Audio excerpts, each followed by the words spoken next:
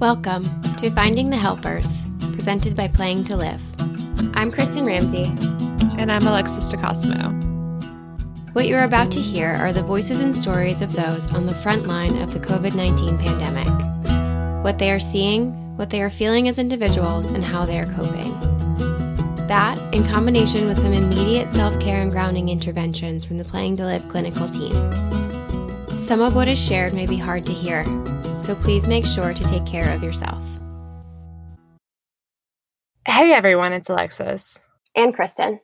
This episode is being recorded on June 1st, 2020, when the United States and the world have recently witnessed more brutal killings of innocent people, and communities are standing up to fight for justice. This week we've been reminded again that there are many vital battles to fight. This pandemic is far from over. However, in light of what is going on in our country right now outside of COVID-19, we have decided to take a moment and pause from releasing a new interview this week.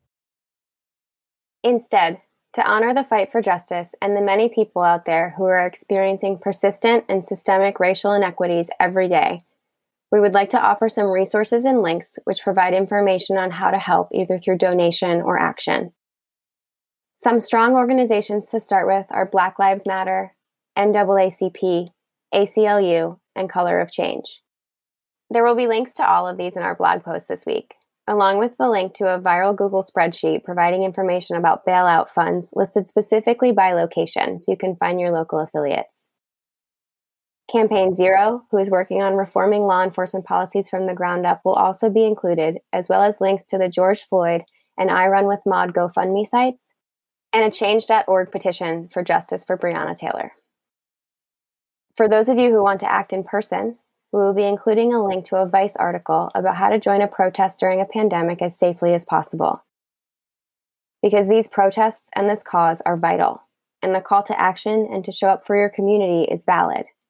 And there is still a virus spreading through our states at the same time, and it's important to answer that call to action with the most information you can. I also want to recognize that for some, the issues stemming from systematic racism have been the forefront of their lives, and for others, they have been sheltered to it. And this movement is opening their eyes to the fact that racism and injustice is still a very strong current in our society. The enormity of it all can lead to feelings of overwhelm that can lead to an intense short-term focus, and then to eventually less engagement and even sometimes to apathy. We want to encourage you to identify a long-term goal or project that you can invest time or continual resources to. Identify something that plays into your strength, that inspires you, or that even challenges you. Identify friends who you can ask to keep you accountable so that you stick with it, and also who can support you when the weight feels heavy. On top of that tangible project, we would like to leave those of you who, like us, do not necessarily understand firsthand the emotions and trauma that go along with systemic normalized racial injustice, with the idea of seeking to understand the pain before judging the response. It is very difficult to successfully seek to understand if we have already judged.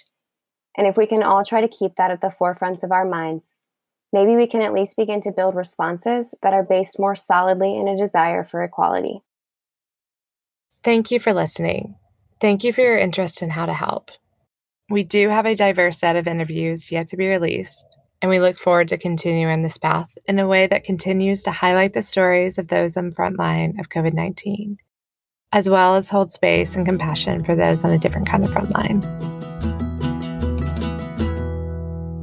Thank you for listening to Finding the Helpers, presented by Playing to Live.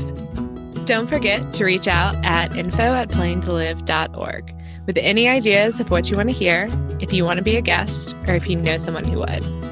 There will be a link to our blog in the description of every episode, where you can find more information about our speakers and the activities we suggested. Tune in every Tuesday for a new interview, and make sure you subscribe on Spotify, Apple Podcasts, Stitcher, or wherever you listen, so you can get up-to-date alerts on what we are doing. And you can find out more about Playing to Live at www.playingtolive.org. And a special thank you to Josh Carter for our theme music. Until next time, stay safe out there.